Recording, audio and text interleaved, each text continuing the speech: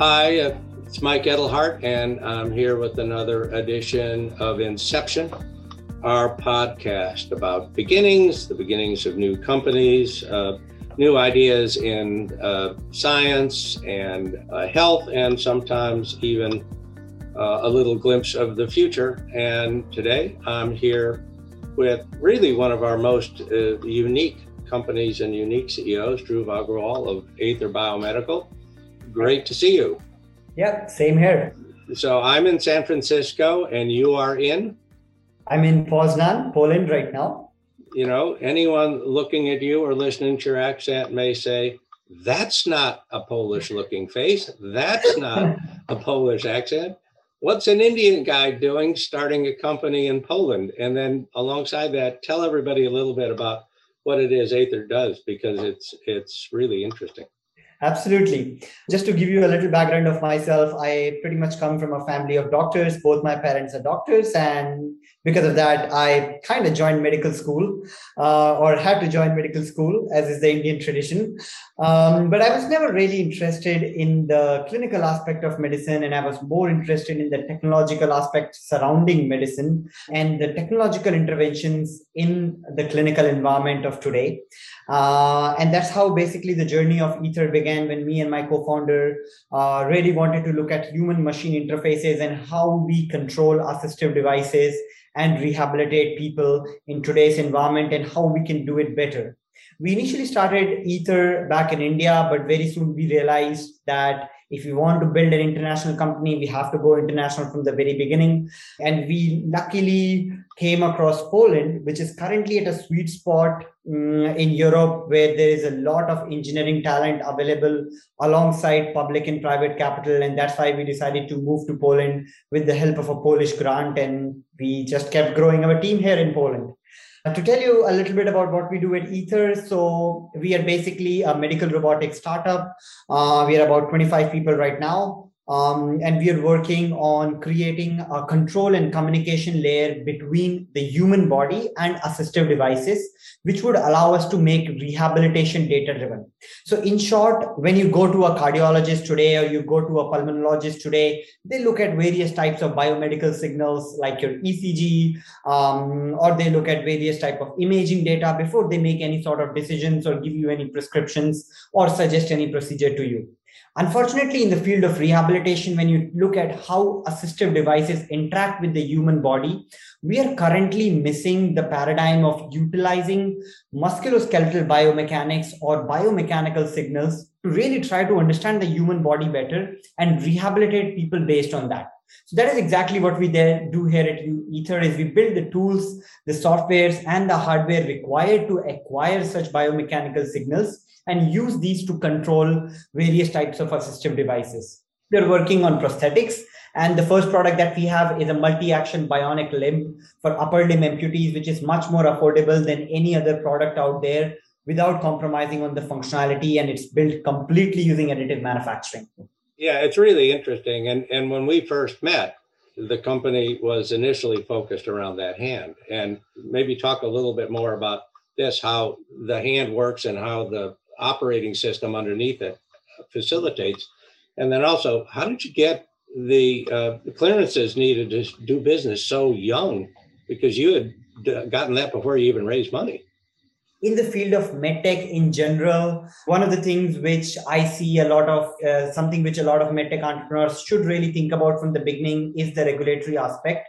My personal background, it is in medicine. I also have a bachelor's in management, and then I did a postgrad certificate in medical regulatory from University of California. So I was always very close to the regulatory environment. And when we started building the Zeus product line, we made sure that we follow a modular approach of building products. So we don't try to execute on our final vision, but we build the first version product, which is still quite limited in its use case. And that's why it was easier for us to approach the regulatory aspect and get clearance before we move on to more advanced things, which would take more arduous clinical trials and things like that. So I think, dividing the project into stages where you could potentially follow a modular approach of getting products out there into the market can potentially help a lot with the regulatory aspect. And of course, this is something which needs to be on the back of the mind since the day one when a medtech product is even conceptualized. Talking a little bit more about the hand. So the Zeus is basically a multi-action bionic limb where each and every finger is controlled by an individual motor. So very similar to our human hand where a single tendon is used to control a single finger. We have a single finger articulation where one motor controls one finger. The Zeus has its own circuit board with its microprocessor and everything, which takes input from the residual muscles of the amputees. So even after amputation happens, there is still residual muscle signals which exists in the body. We build sensors which pick up these muscle signals, which basically originate from the brain and would have resulted in an action if a normal human hand would have existed. But in case of amputees, we utilize these signals and decode the intent of the user on what the user wants to do. And the machine learning algorithms within the Zeus hand then translate these neural intent into actionable items or actionable commands for the multiple motors that exist in the hand, and the hand then performs a particular gesture according to that. This is a little bit about the version 1. We are definitely looking to expand on that and go to the point with our version 2 product where we don't just control the prosthetic device, but we provide sensory feedback as well to the amputee, because closing the loop from intent to action to feedback is very important for us as human beings. We as human beings can function in a three-dimensional society while even closing our eyes. I know I can take my hand and pick this glass up with my eyes closed, but unfortunately amputees cannot do that because they do not have any sensations. So this is what we are also trying to do in the future versions of the product, is to not just detect, but to provide feedback as well. It's a terrific vision.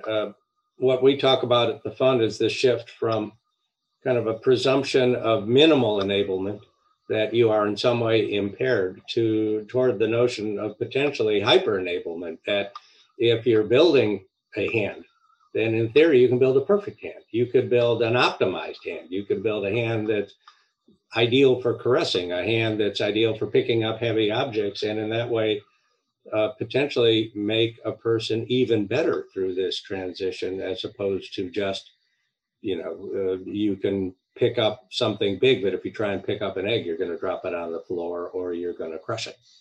Mm-hmm. The fact is that prosthetics are not just any other medical devices, but they are supposed to be an extension of a human being. And humans or amputees need to feel connected to their devices, and there needs to be a level of personalization associated with every device. That is actually primarily the reason why we use additive manufacturing, because we see a future where we can build a lot of customizable features within the prosthetic hand on a hardware and a software level. And additionally, we believe the same thing, or we believe in the thesis of hyper enablement as well. There are so many sensors inside the prosthetic device and the muscle signal processing system. Why to use it just to control the prosthetic device? With the version 2, we are actually looking at interfacing or integrating the prosthetic device with the digital environment around us and the IoT ecosystem around us. So you could potentially switch the smart bulb in your home just by the flick of a wrist. And with the sensors in the hand, you would have the capability to do so. Got it. And let's talk about that a little bit. So when we first met, we were impressed with what you were doing, but we recognized that that's a good market, but not necessarily the biggest market or the most dominant market. Obviously, it's limited by the number of folks who need hands and have that prosthetic requirement. But we felt, and often feel, that strong entrepreneurs will find their way. And they'll be looking at the market, getting feedback from the market, and success comes from adaptation to all of that. And so you're talking in a completely different way these days than you did when we first met, and you just did a second ago. So you're not a prosthetic company now. You're a company that's making a prosthetic as a demonstration of the capabilities of a much more broadly based, powerful in its way, kind of middle layer for connecting the brain and the body through these devices in new ways. So talk a little bit more about that. Absolutely. I mean, this is a very exciting area for us, and the way we have developed the company over the last couple of years and the way our team has grown as well, we position ourselves as a control and communication company, which is sitting in between the human body and the assistive devices.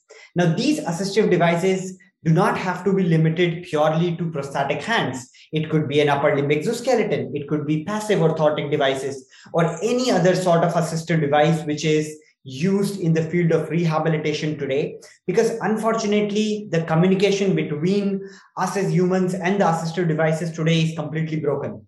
It's not a bidirectional communication in any way or any manner. And that is what we see ourselves as enabling, where currently we are focused on utilizing the control and communication capabilities of our platform to power amputees, to going to a stage where we can vertically integrate various pathologies on top of this platform and integrate with the millions and millions of third-party hardware devices that currently exist in the market out there today. And that's where I think we would see the biggest potential opportunity for us at Ether.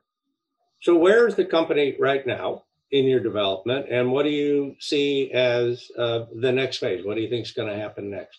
We at Ether have a very grand vision, but at the same time, we understand that we need to execute really well on the first product that we are building. And that's why for the next 2 years, Ether is going to be primarily limited to upper limb prosthetics. Once we have deployed our solutions to its entirety in the domain of upper limb prosthetics, then we would move on to more upper limb related disorders in the upper limb weakening and upper limb paralysis stage. And beyond that, we would open up the capabilities of our platform to allow third-party hardware devices to integrate with it and move on to the general world of rehabilitation post that. Got it. So you're an Indian guy with a Polish company that just did a strong raise with an American lead investor, just to emphasize the now global nature of startups. So talk a little bit about the raise and how all that worked out, and how did you get an American lead Poland? I mean, I think I have you to credit for getting the American lead. So yeah, I mean, we are just closing. We just closed a round of 3.6 million USD with Story Ventures from New York as the lead VC in the round. I'm really excited to have Story on board, as they're the perfect VC for us, given the fact that they are heavily focused on data automation and data efficiency, which is exactly the thing that we are looking at, is making rehabilitation data driven. And we have also been fortunate to have all of our existing VCs follow on in this round as well, most of them on a super pro rata level. So this goes to show the level of excitement that we have built in our existing within our existing VCs and some of the new VCs that have joined this round as well. I think one of the key things that is going to happen with this round is the fact that we are very soon going to land on the American shores as well. So we are planning to launch the Zeus after the FDA registration by the end of this year. And then beyond that, we're also looking to establish our mother company in the States as well in the following year. So a year from now, what does this look like? For the last question for today, what will Ether look like a year from now? So, I mean, one of the things that we are really focusing on right now is hiring. We are currently going to double our team size over the next 6 to 9 months. And we are hiring people across various disciplines like engineering, regulatory, manufacturing, and production as well. Secondly, our key focus is also on improving the device and launching the version 2 based on all the data that we have collected. So one of the key things that we are doing different is we have really focused on digitizing the whole end-to-end patient journey from a prosthetics or upper limb amputation rehabilitation standpoint. And digitizing this has given us a lot of data, and we are continuously collecting data on muscle signals, on device usage, as well as on the rehabilitation process as a whole. So the key thing for us in the next 12 months is to launch the next generation of product line, including the Zeus version 2, the pattern recognition and the sensory feedback system built on all the actual data that has been collected up till now. Got it. Exciting stuff. And yeah, you're one of the examples of companies that we're seeing where if you succeed, the level of data being collected around these kinds of situations will go up by orders of magnitude.